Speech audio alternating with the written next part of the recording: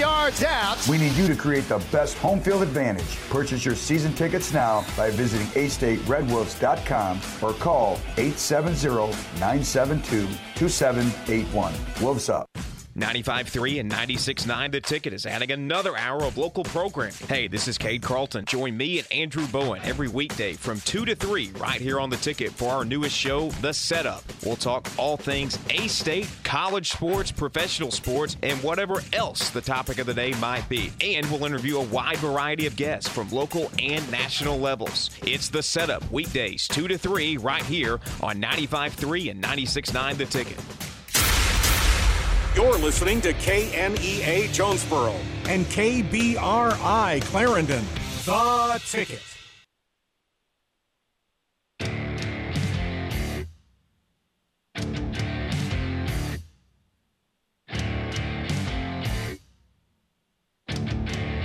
It's time for The Setup, the fastest hour in sports talk here on The Ticket. Here are your hosts, Cade Carlton and Andrew Bowen. All right, welcome into the setup here on a Tuesday, September the 21st. Cade Carlton, Andrew Bowen with you here on 95.3, 96.9 The Ticket, 970 AM KNEA, streaming online at 953theticket.com. You can find us on social media, Facebook /953theticket, twitter.com at 953theticket there as well. A lot to get into on the show today. We're going to really kind of move on from the Washington game. We'll go over the Washington game for the final time before kind of starting to shift our focus to Tulsa and look at how A-State has fared against peer group of 5 opponents in non-conference road games over the course of the last 10 or so years. So we'll do that in the first segment, kind of go over the national sports landscape and Monday Night Football, the Manning cast, some other stuff coming out nationally today. Curtis Wilkerson of Hawg Sports will join us at 2:30 today on the program, and then we'll mix in a little college football, MLB, NFL talk to close out the program today. But first, Andrew Bowen will get us caught up with some headlines. Brought to you by Plaza Tire Service, bringing you the best deals on tires. Future kickoff time for A-State football has been announced. A-State Sunbelt Conference opener against Georgia Southern on Saturday, October 2nd. Kickoff is now at 3 p.m. The league announced on Monday. Red Wolves will be playing their 5th game of the season when they take on the Eagles. Meanwhile, they will continue their road swing this Saturday in Tulsa. Going to be an interesting game. This is a tough Tulsa opponent. But yeah, excited to keep seeing what happens with this Butch Jones team. Moving on to the Razorbacks, University of Arkansas junior offensive lineman Ricky Stromberg has been named the co-SEC Offensive Lineman of the Week. Stromberg helped pave the way for Arkansas's offense that tallied 633 yards of total offense, the 8th best mark in program history. He is the first Hog to earn that recognition since Dan Skipper in 2016. The Razorbacks are on a roll. I mean, they're winning games. They're looking good. It seems like every week their players are winning SEC honors, so yeah, I'd love to see that. Moving on to the Cardinals, they improved their win streak to 9 in a row with a 5-2 win over Milwaukee. This gave John Lester his 200th career win. This keeps the Cardinals' NL wildcard hopes alive as the season wraps up. The two teams square off again tonight at 6:40 p.m. on 95.9. The Wolf and Cardinals are hot. That's all I'm hearing. I love it. And this has been your daily headlines brought to you by Plaza Tire Service. Now back to Cade. All right, thanks, Andrew. As we're not going to spend just a ton of time going over A-State football today because we're going to be so A-State football heavy on the show Wednesday through Friday this week.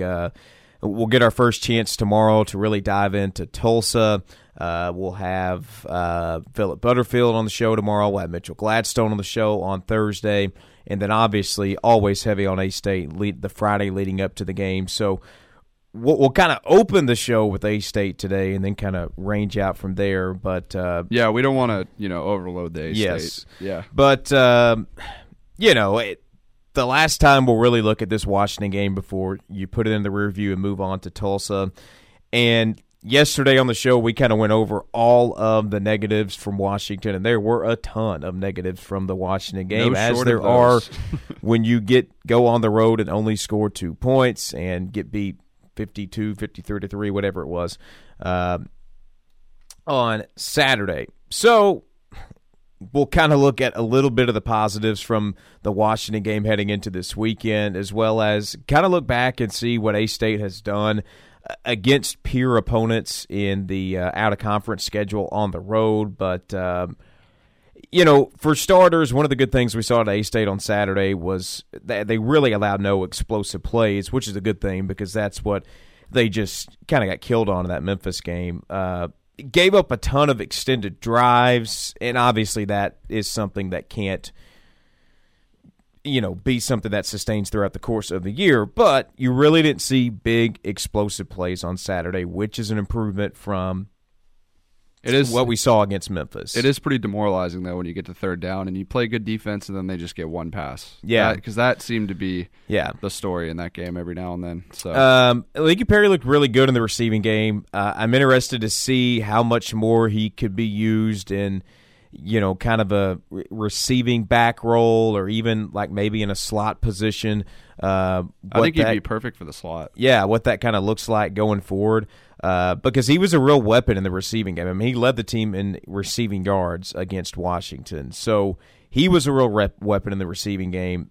The defense continued, not from a points given up or a yards given up standpoint, but in terms of a turnovers forced standpoint, continue to look good in that aspect because, they forced 3 turnovers, including a couple of interceptions and a fumble recovery, and the punting game continued to look really good. I mean, Ryan Hansen continued to look really, really good at that punting game. So there were some things you can take away from the Washington game and maybe try and build on going into Tulsa this week. But most importantly, you don't play another Washington this year, and you have a road game coming up against a peer opponent in the Group of 5, and the rest of your schedule is outside of Tulsa, all league games. So that's the most important thing coming out of the Washington game is that there are no more Washingtons on this schedule for A-State. So got to move up and on. So. Yeah. So now A-State will turn their attention to Tulsa, where interestingly enough today, for the first time all year long, there was no or listed on the depth chart. Butch Jones went ahead and named James Blackman the starter for A-State Saturday on the road at Tulsa. So that definitely interesting because that's the first time all year we haven't seen an or listed next to the quarterback position. And Jones said Blackman earned the right but doesn't want to use the word settled for the position. So it seems like a position that maybe later on down the road, potentially you could come back to and say, hey, maybe we give Lane Hatcher a look here. But for right now, it's James Blackman's job, and James Blackman is going to be the starter going into the Tulsa game on Saturday, which if you get the same type of performance you got from Blackman in the Memphis game the rest of the year, then you feel pretty good about that. So, yeah, I mean, it finally somewhat answers the question. I mean, it's still not fully answered, but it's getting there. It's getting there slowly.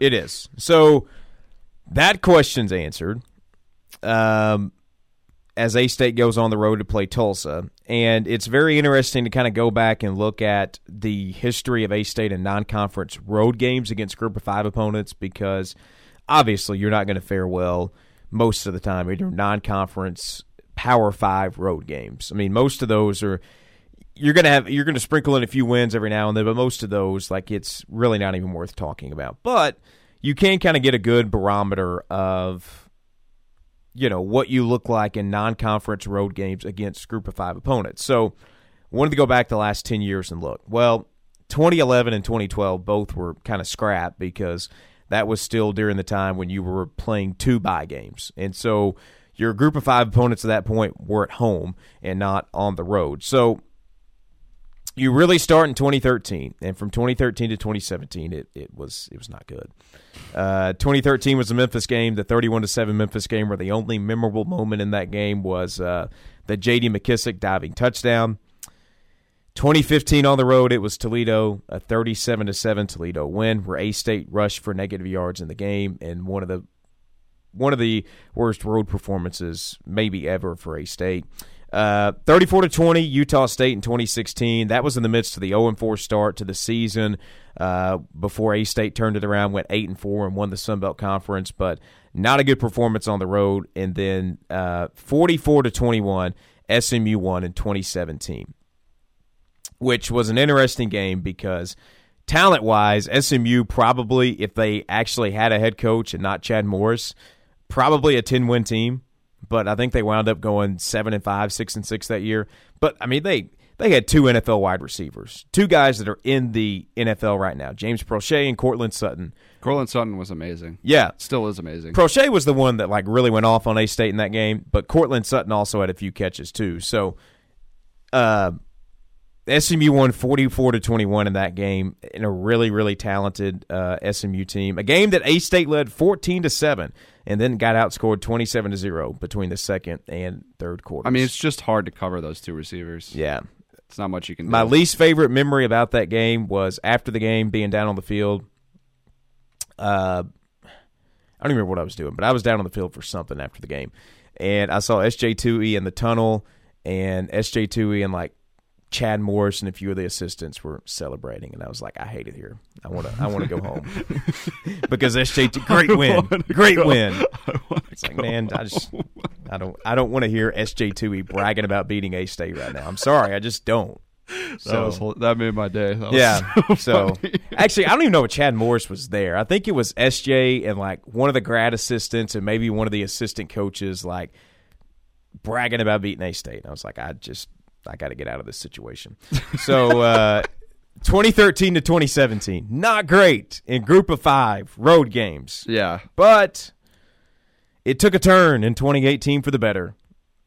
And where it took a turn is actually where A-State will be this weekend in Tulsa. Oh. Because A-State won 29-20 over Tulsa in 2018. The final score indicates it was kind of close. It really wasn't. A-State was up 27-10. And really in control of the game going into the fourth quarter, then kind of took their foot off the gas. But it was one of the more impressive showings for A-State on the road during the Blake Anderson era.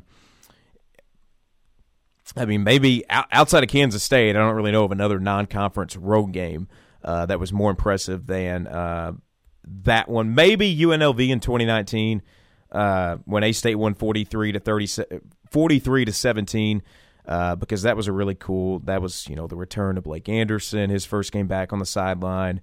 And A-State was up 23-3 at the half and had 500 yards of offense. So A-State now 2 for their last 3 in road games against Group of 5 opponents. Obviously, last year they lost 37-24 to Memphis. But, weird year, weird game. A-State still had their chances to win the game, but really did nothing on offense in the second half of play. Right. So, this game is important for a lot of reasons on Saturday. Going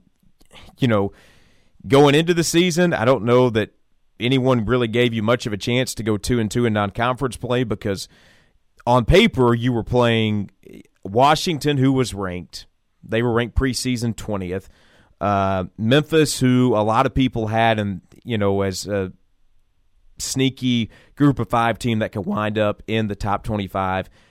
There was a lot of expectations for Tulsa after, a pretty impressive year or pretty decent year for Tulsa a year ago.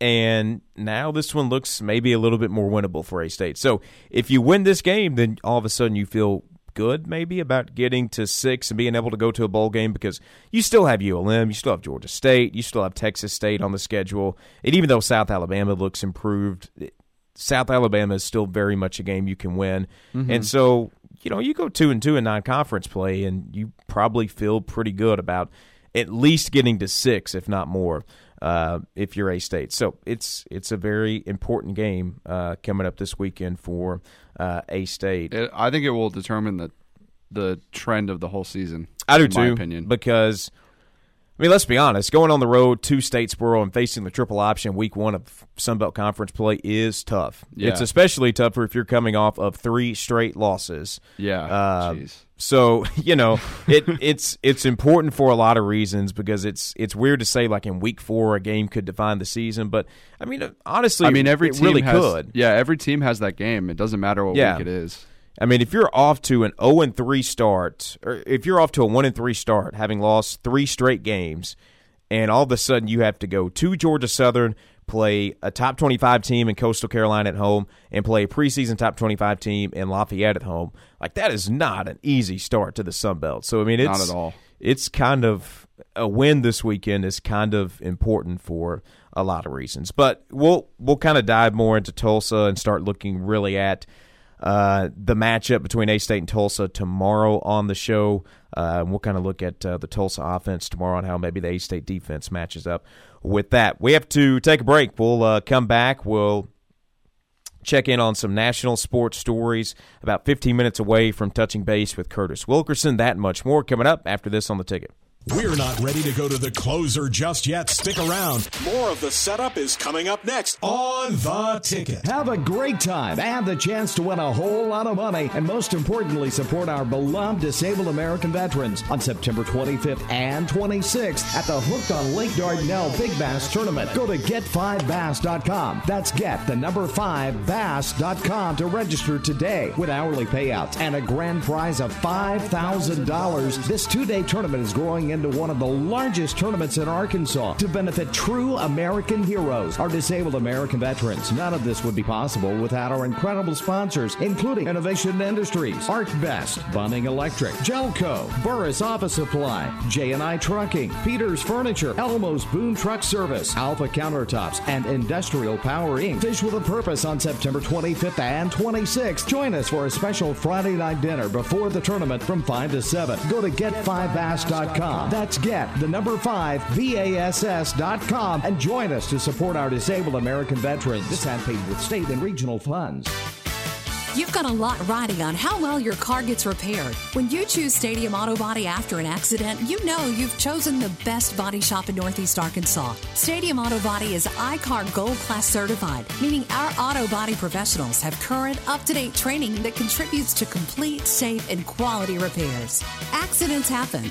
We're what happens next. Stadium Auto Body in Jonesboro and StadiumAutoBody.com. Stadium Auto Body, take care of you. What are you looking for in a dentist? Experience, a friendly, caring staff, the latest in procedures and technology? You can have all of those things at Brooklyn Dental. Dr. Tony and Dr. Adams have been taking care of patients across the area for years and have brought that care to the all-new Brooklyn Dental. They're accepting new patients right now and work with all types of insurance. So why wait? Call Brooklyn Dental now at 393-5330 to schedule an appointment. That's 393-5330. Brooklyn Dental, open now on Highway 49 North in Brooklyn. Are you ready to change banks or add another checking account without even going to the bank? It's super easy with Farmers and Merchants Bank and the Bank of Fayetteville at mebanking.com. Simply go to Me Banking on your computer, tablet, or smartphone. Then scroll through our selection of checking accounts to find the perfect one for you. Fill out the online form and you're on your way. For all the details and to get started now, go to mebanking.com. Member FDIC.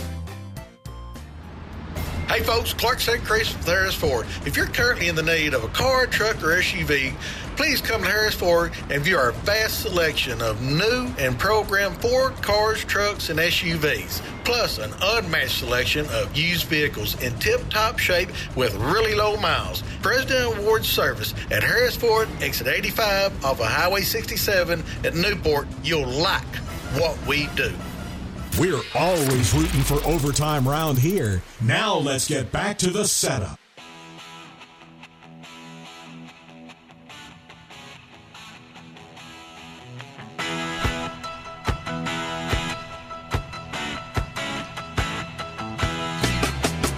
All right, welcome back here on the setup. Cade, Carlton, Andrew Bowen with you.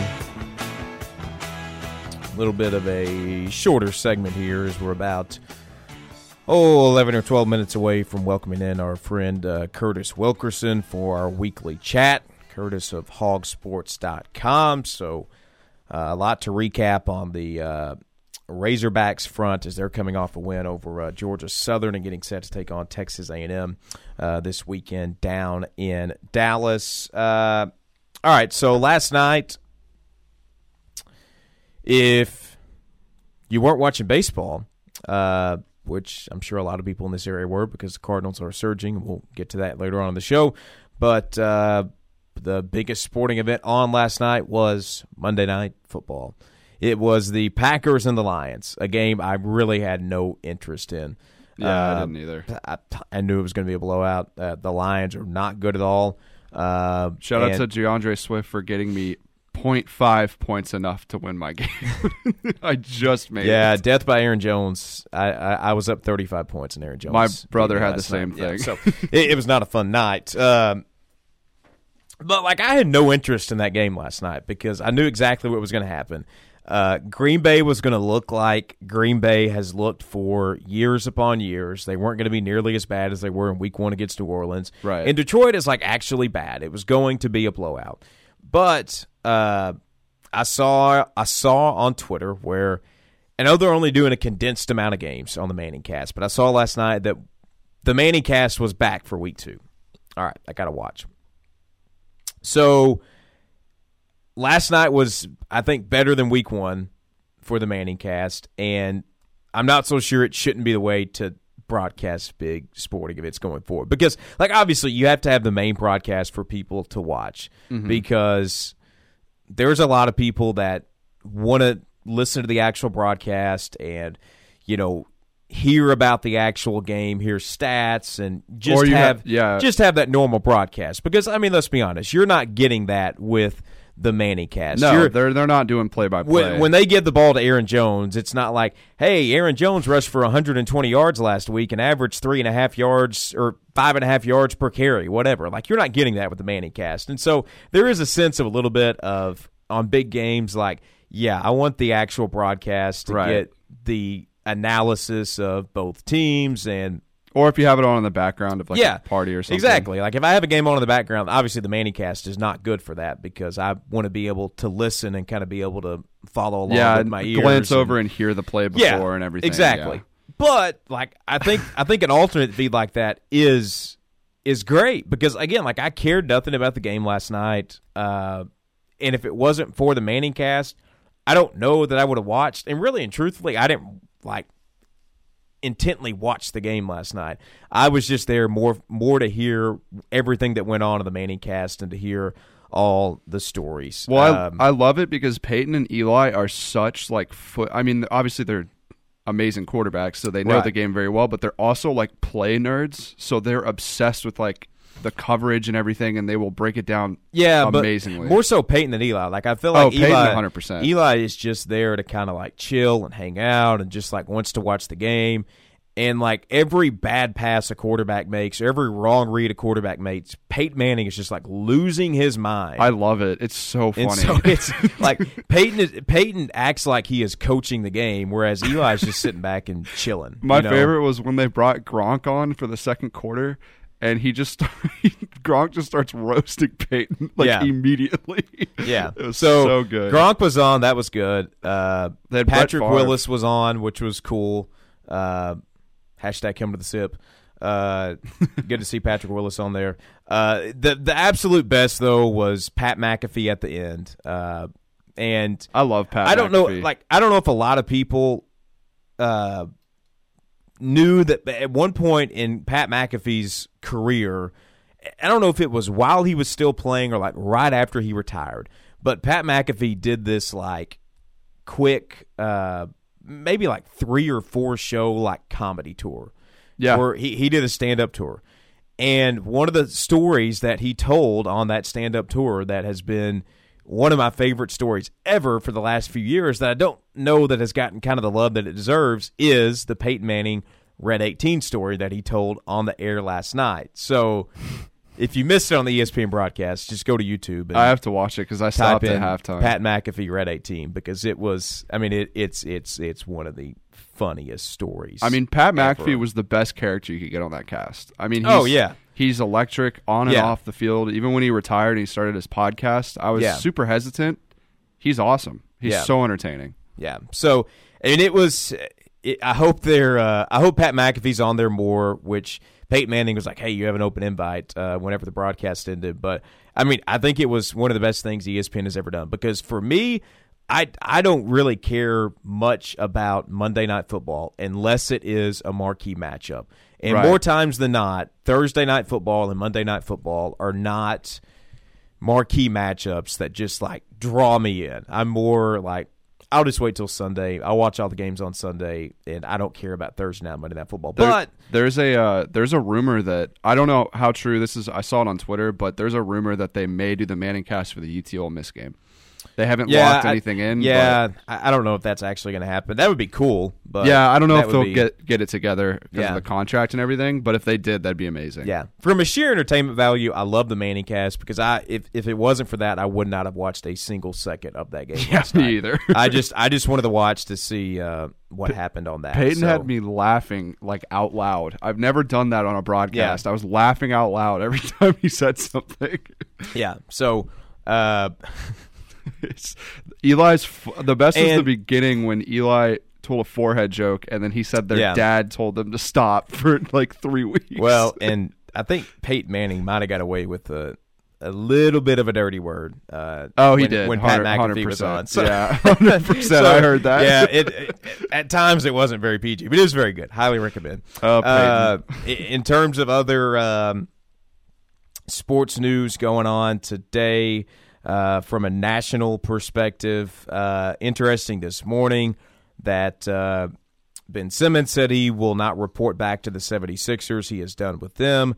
Ben Roethlisberger is dealing with a pec injury. Let's see. J.J. Redick announced his retirement from the NBA after a 15-year career in the NBA. That's sad. I loved watching him. My favorite player growing up, and now he's retired, so it kind of makes me feel a little bit old. And one of the other wild stories is the Superdome roof in New Orleans caught on fire today. Thankfully, I think they were able to put it out pretty quickly, but the report coming out from ESPN is that one person was injured, but how did that fire deaths start? Or anything like that. So So the Saints are scheduled to play at home for the first time since Ida next weekend against the Giants. So I wonder how much that impacts whether or not they will be able to play at home. Like, is that a game that's going to be played in Baton Rouge or heck, is it going to be moved to New York? I'm just confused how that fire. Like, is that an intentional fire? I don't know. So that was interesting. All right, so. We really need to get into some baseball talk, and we're going to do that to close out the show today because the NL is crazy. It's insane. The Cardinals have won 9 in a row, and they are on a hot streak and have great odds to make the playoffs now. So we'll get into that to close the show, but we're going to step aside. When we come back, we'll be joined by Curtis Wilkerson of Hawg Sports for our weekly chat. Coming up after this on The Ticket. Care is icing down. Bobo's in the pen. But Cade and Andrew are dealing. The setup continues right after this on The Ticket. Hatcher steps up, going to keep it. Inside the 10, inside the 5 lane. Hatcher is into the end zone. Touchdown, Arkansas State. The Red Wolves wrap up the non-conference schedule on the road Saturday as they take on the Tulsa Golden Hurricane. And you can hear it all on your home for A-State football, 107.9 KFIN. Coverage begins at 1:20 with Wolf House, presented by Baird Auto Group. Then from Tulsa, it's the Mid-South Ford Dealers Tailgate Show at 2, the Centennial Bank pregame show at 3, and kickoff at 4 o'clock. A-State football is sponsored in part by Vision Care Center, First Security Bank, Hilltop Family Dentistry, JT White Hardware and Lumber, Crown Limousine, Magnet Motor Company, Elite Eye Care, Hijinks, Arkansas State University, Max Prairie Wings, NEA Golf Cars, Mr. T's, and Ritter Communications. It's almost here, the NEA District Fair. Same place, same great fun. Now with extended days for even more fun. The carnival kicks off Thursday, September the 23rd and runs through Saturday, then picks up again on Monday the 24th. 27th for a full week of everything fair. We've got a new carnival company, new rides, and a new carnival layout. Armbands are sold daily with the exception of Tuesday. Get armbands Monday through Thursday for $20, Friday and Saturday for $25. Single ride tickets will still be available. On the 28th, it's a 2 for Tuesday. All admissions are just $2. All rides are $2, and even certain food items and game specials on the Midway are $2. Thursday is Senior Day. Anyone over 65 gets in free from 1 to 6. Gates open at 4 for the Midway Monday through Friday and at noon on Saturday. Gate admission is only $6 for adults, $3 for kids Monday through Friday, and $6 gate admission fee for everyone on Saturday. And kids 12 and under are admitted free on Friday, October the 1st from 1 to 6. The NEA District Fair, September 23rd through October 2nd. We'll see you at the fair. Swing drive to deep left. It's going. Another home run for 1812 Pizza Company. 1812 Pizza Company knocks it out of the park every time with a huge selection of the area's best pizzas, salads, and sandwiches, plus a great list of lunch specials. And there are a ton of ways to get it to your team. Dine in, delivery, or drive-through at their Ray Street location. Or delivery, curbside pickup, or dine in with members and guests at Hilltop. And you can order online at 1812pizzacompany.com. Send your crowd home happier than a walk-off homer with 1812 Pizza Company. You know, there's a lot of frustration in farming. One of them is sitting in your truck waiting on parts while your field needs to be worked. That's why Baker Implement is committed to you and your farm, providing you the best service, support, and quality parts fast. With multiple locations, they're sure to have the parts you need. That's why you need to visit BakerImplement.com. BakerImplement.com. BakerImplement.com. Because sitting in that truck waiting for them parts just makes you madder and madder. Get your parts, get them fast at BakerImplement.com. It's the quickest hour in sports talk. That was fast. Now back to the setup on the ticket.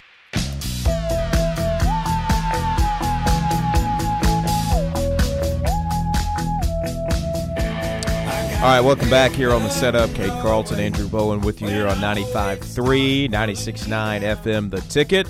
Halfway home on a Tuesday edition of the show, which means it's time to go to the phone lines and welcome in our friend Curtis Wilkerson of Hawg Sports to the program. Curtis, how are you this afternoon? Hey, guys, I'm doing good. How are you? Good to catch up with you as there's really no shortage of stuff to talk about with Arkansas as a big week coming up against Texas A&M down in Dallas, and we'll get to that. But first off, Arkansas gets a 45-10 win over Georgia Southern last Saturday. You know, a lot of people, that game being sandwiched in between Texas and Texas A&M, thought, hey, maybe this would be a trap game. But a convincing win for Arkansas, 45-10. What were your kind of overall takeaways from that Arkansas win on Saturday? Well, you know, for the most part, it was a pretty boring game, which I think is exactly what Arkansas wanted there. You know, it was the first time in a long time that Arkansas has just really been in control from start to finish against a team that they're supposed to. And, you know, that 35-point margin of victory, that's the largest since Chad Morris's debut in 2018 against Eastern Illinois. So it's been that long since they beat a team by 35 points. And, you know, it wasn't perfect, but at the end of the day, they did exactly what they needed to do, you know. Did a good job against that option attack, which is always a tricky thing to prepare for. You know, we talked a little bit about whether or not KJ Jefferson was going to open things up in the air a little bit, get some confidence in that passing attack. And, you know, he had a career day with 366 yards passing and 3 touchdowns. So, you know, overall they did what they're supposed to do and, you know, set up a matchup of the unbeatens this weekend. So it should be fun. Yeah, you mentioned KJ Jefferson with the 366 yards and then 3 touchdowns. Is that the most comfortable you think he's looked throwing the football this year for Arkansas? Yeah, I think this year probably so. You know, I still haven't seen just yet that KJ Jefferson that we saw last year when he got that spot start at Missouri. I just thought from an accuracy standpoint and just a pure confidence, that's the best I've seen him throughout his career. But definitely the best we've seen so far this season. Last weekend, you know, made a couple long throws. He still missed a few, but, you know, nobody throws 100% in the game. So, you know, might have had a couple that he'd like to have back or even a couple completions that Maybe just underthrew a little bit or, on the wrong shoulder where it could have been a bigger gain. But, at this point it's really splitting hairs. He's off to a really good start. And, what I thought was particularly interesting was he threw for all those yards, and he only rushed for 18. So, he's proven that he can have an impact in the passing game without relying on his legs. And, that's probably something he's going to have to do in games, as we move on throughout the season, as teams load up the box against that Arkansas rushing attack. Yeah, and Jefferson had a great game throwing the ball, but then on the other side, Treylon Burks had a really good game at receiver, leading the team in receiving yards. And, that's someone that's going to have to be really impactful for this Razorback offense going forward. Yeah, that's so true. It was really nice to see a breakout from him. 3 catches, 127 yards, got that touchdown. And the way he got it was really nice to see. It was a little screen pass or little swing pass there that he actually caught right about the line of scrimmage, and he ran that thing for 91 yards and, broke away from the defense, a big touchdown run there. So that was really good to see. He's been making some catches, but he's been in that 35 to 45-yard range in receiving yards, and everybody knows what he's capable of. So that was good to see, and, to build off of that, one of the biggest questions was who was going to be that number 2 guy in that receiver room behind him. And I think you're really starting to see the emergence of Tyson Morris. He's just done a really nice job, one of those super seniors with a lot of experience, and he continues to just make big play after big play. Yeah. He's kind of got a knack for coming up with one long catch and one touchdown catch per game. So if he continues that, that's a good thing for the Hogs. You kind of talked about it, initially, but defending the triple option, in a team like Georgia Southern is never easy. And the Hog defense holds Georgia Southern to just 156 rushing yards. What did you kind of see out of this Arkansas defense that was really able to take their rushing attack away on Saturday? Yeah, I was really impressed, and those are pretty good numbers anyway. They're a little bit deceiving. Georgia Southern got exactly half of their yards on the one mistake that Arkansas made in the game, which afterwards, as it turns out, I guess was a missed call on Barry Odom's part. They said in the press conference, but Georgia Southern's quarterback, Justin Tomlin, broke free for a 76-yard touchdown run there in the second quarter. And aside from that, I think they had 34, 35 other carries at about 2 yards per carry. So, wow. Allowed one big play, but other than that, they really stifled it. And it starts with that defensive line. Those guys have shown a lot of improvement early in the season. The impact a guy like, Big John Ridgway has made there in the middle, being disruptive. The transfers, particularly Trey Williams on the defensive line, they're controlling the line of scrimmage, getting a lot of push and really blowing things up. And then, on the second and third levels, playing assignment football, wrapping up, tackling, not missing a lot of tackles. So, so far it's been really good. And, obviously the competition's getting ready to kick up here, so we'll see how it holds up. Talking with Curtis Wilkerson of Hawg Sports, and you're right. It's a top 25 matchup this weekend between Arkansas and Texas A&M. And talk about the game, sure, but really want to kind of bring up, one of the things that always comes up around this game is that it is a neutral site game. It is played in Dallas at Jerry World every year. And obviously that's for a lot of reasons, money being at the top of the list. Is this a game that you think is going to continue to be played in Dallas for the foreseeable future, or could you see it maybe kind of moving back to an on-campus game, at some point? Yeah, I think that this thing is going to be moved back to campus this year as soon as that contract is up. And I can't remember. It's either 2024 or 25 is the last year on that contract. And I think at that point we're going to see it move back to the campuses. I know Texas A&M's athletic director was really vocal about that last year. And I know Arkansas would, there's some benefits to playing that game in Texas, but they'd like to have it at home. And Sam Pittman touched on that yesterday. If you think back to last year, that game was actually played in College Station, given the COVID circumstances and things like that.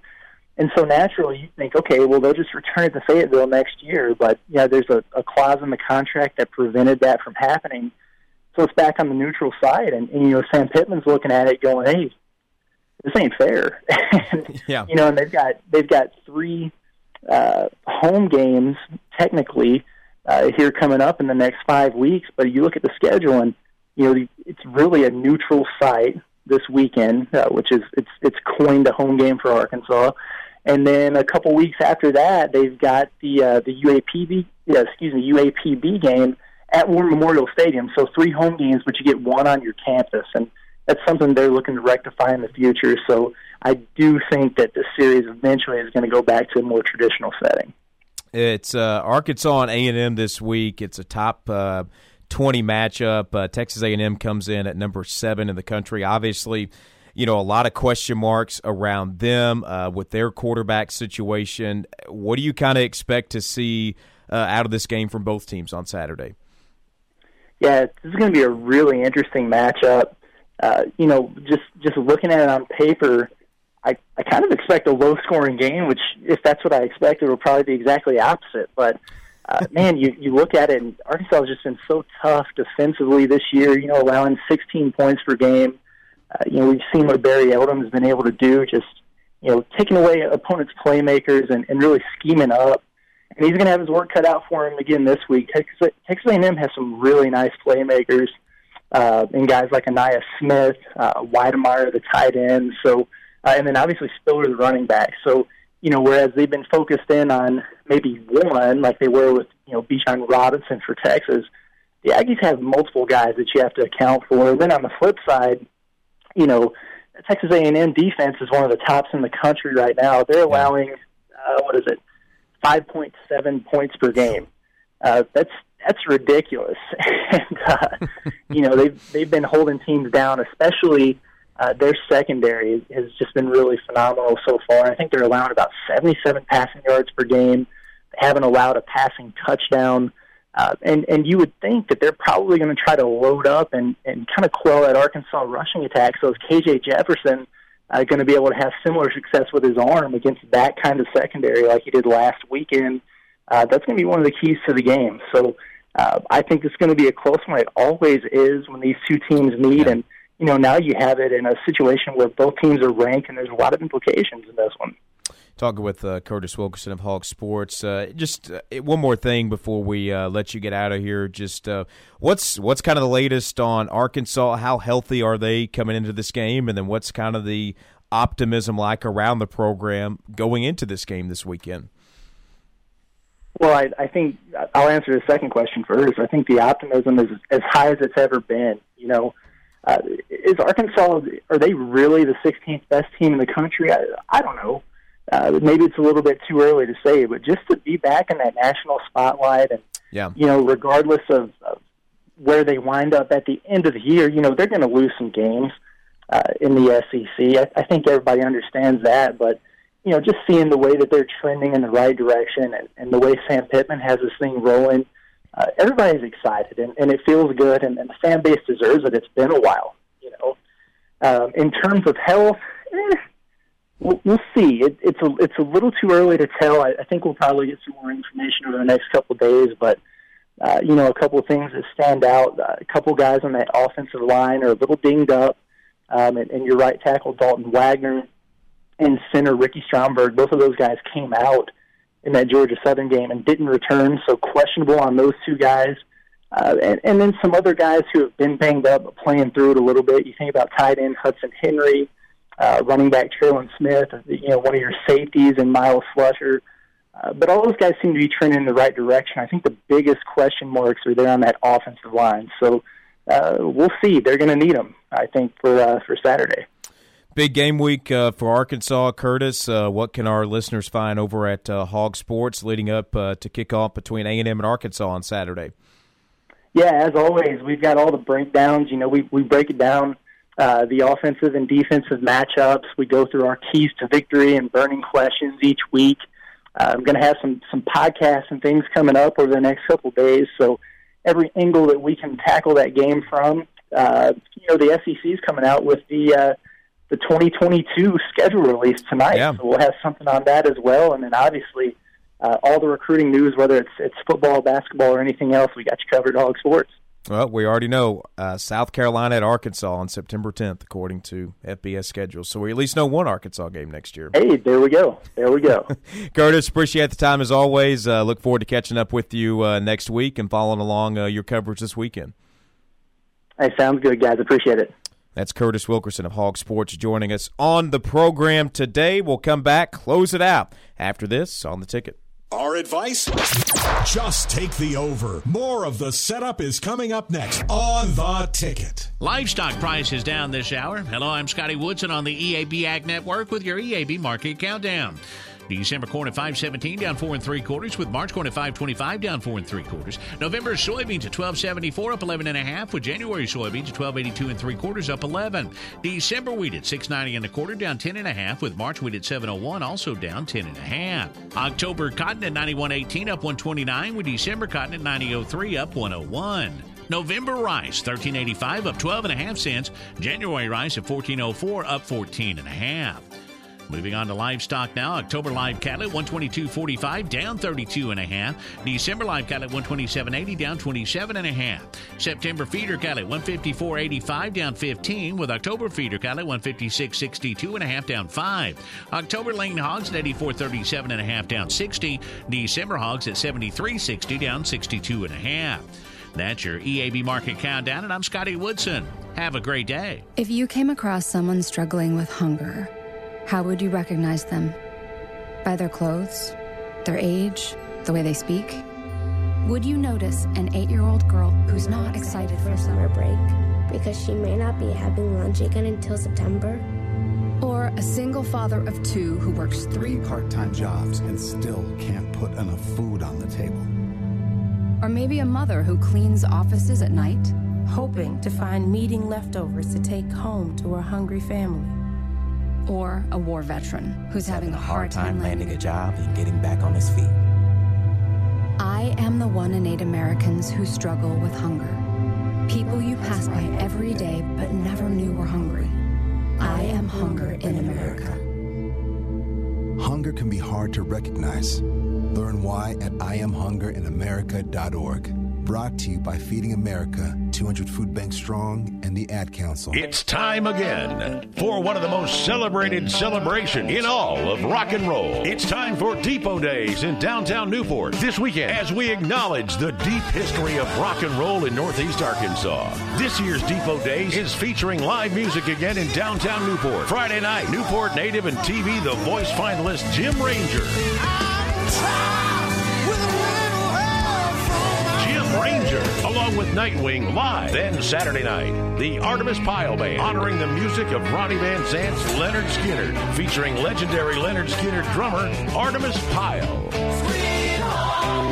Plus a 50s throwback from Bill Haley Jr. and the Comets. The admission is free. For a complete schedule, go to depotdays.org. Don't miss the real rock and roll festival of the Mid-South. Depot Days, this Friday and Saturday in downtown Newport. Advertisement paid for with state and Ozark Gateway funds. Visit www.ozarkgateway.com or call 1-800-264-0316 for fun places to visit. Timeout's over, and we're going to a full court press. Now let's get back to the setup on The Ticket.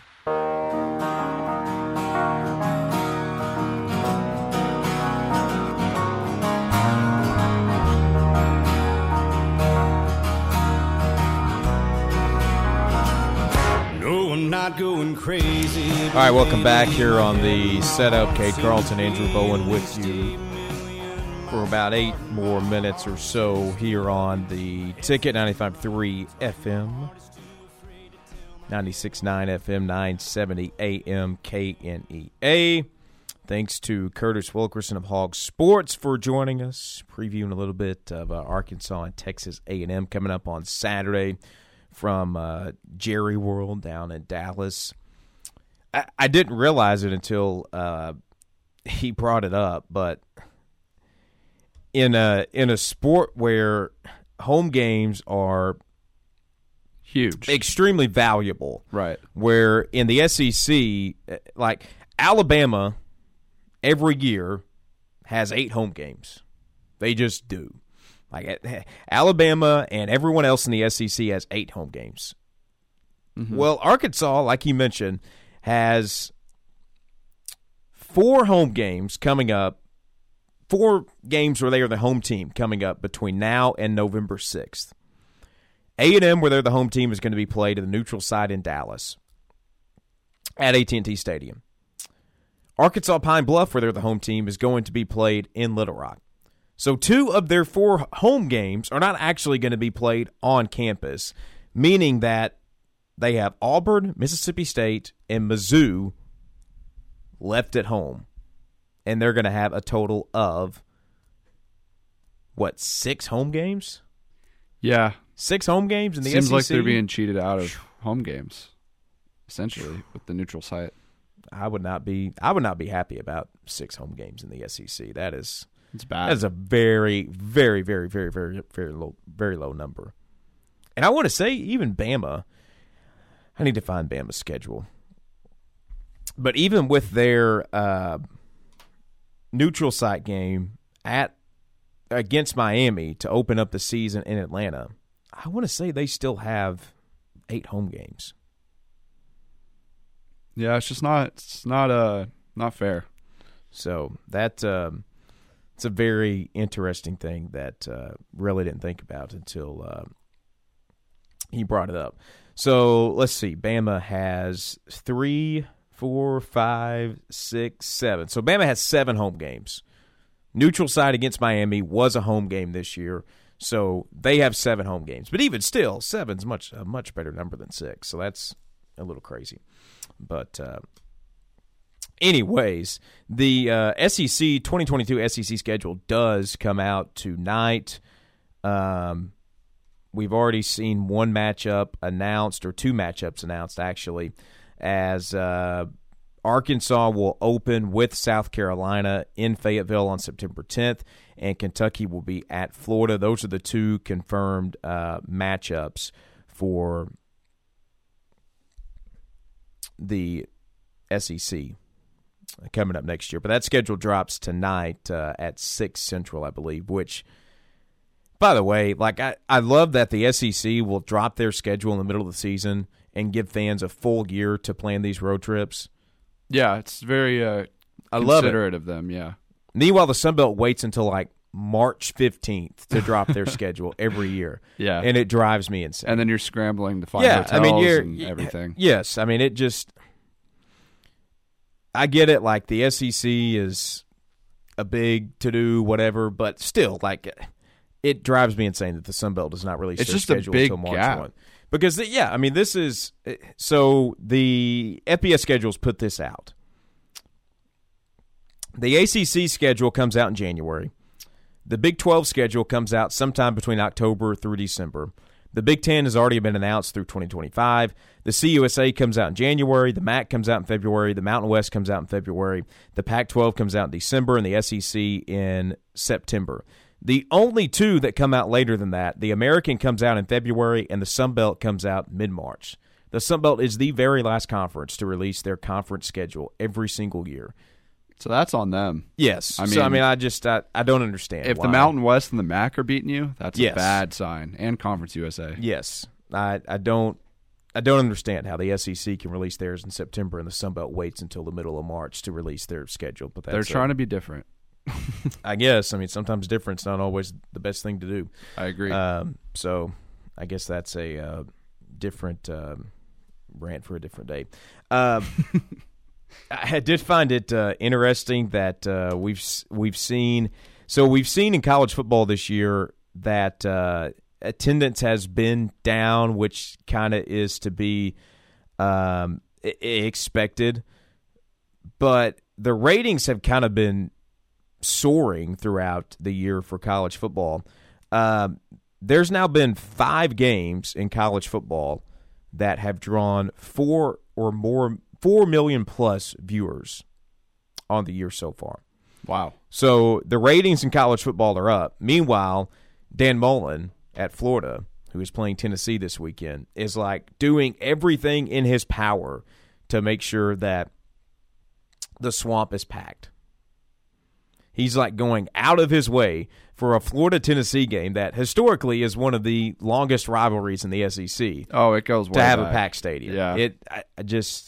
I don't know. It's kind of sad how it's actually in terms of an SEC game, it's one of the most toxic environments to ever be in. That's all I'm going to say. Even if you're in Neyland, if you're in the swamp, it's so unbelievably hostile. It's actually kind of scary. But yeah, I mean, it's probably Ole Miss and LSU. It's probably up there too. Yeah. Yeah. I've been to LSU. I struck a nerve. I've been to LSU as an Ole Miss fan. Again, I've said it before. I'll say it again. The most vicious tiger bait I ever got was from like a 5 or a 6-year-old that was in my face yelling tiger the worst. bait. They start them young. It's the worst because those little kids know they can say whatever they want. You can't respond. They start them young. Close out the show, talk a little bit about baseball as it's very interesting coming down the stretch. Like the Padres were favored to be the second wild card team throughout all of the summer, pretty much. It was it was the Giants, it was the Dodgers, and then it was the Padres, and really like nobody else was close. Yeah, they've since self-destructed. They're fighting with each other in the dugout. They're firing their pitching coach. Their starting rotation has become terrible, and all of a sudden they're only 3 games over 500 and 4 games back of the wild card, and the Cardinals pretty much ended their season last weekend. Well, then you have the Reds. The Reds were 500, exactly 500 on 4th of July weekend, and then the Reds start surging, and all of a sudden the Reds are like in this second wild card spot. Well, now the Reds are 3 games back. So really the only team you have left to have any kind of worry about, if you're the Cardinals, is the Reds. And the Cardinals now have like an 82% chance of clinching the playoffs. It's wild. It's crazy. And meanwhile, in the AL, the Yankees are a half game back of the second wild card spot, which, if they get the second wild card spot, would pit the Red Sox and the Yankees in a 1-game wild card playoff. That's wild.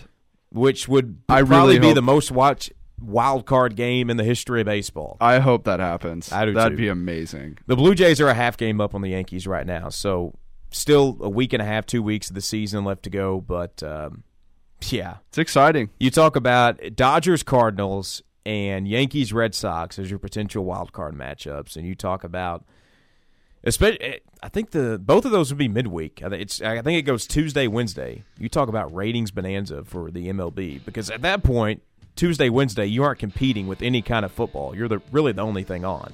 Right. So that'd be insane. That would be insane. All right, tomorrow we'll get a chance to catch up with Philip Butterfield, get our first chance to kind of dive into what we expect to see out of Tulsa tomorrow on the program. I want to thank Curtis Wilkerson of Hawg Sports for joining us at 2:30. Thanks to Andrew across the way for producing. The Drive with Brad Bobo is next. Frontmore with Budrow from 7 to 10 tomorrow morning. Red Wolf Roll Call from 10 to 12. The Workday Red Zone from 12 to 2. Get you back to us tomorrow from 2 to 3. For Andrew, I'm Cade saying so long. Have a great Tuesday. We'll talk to you tomorrow.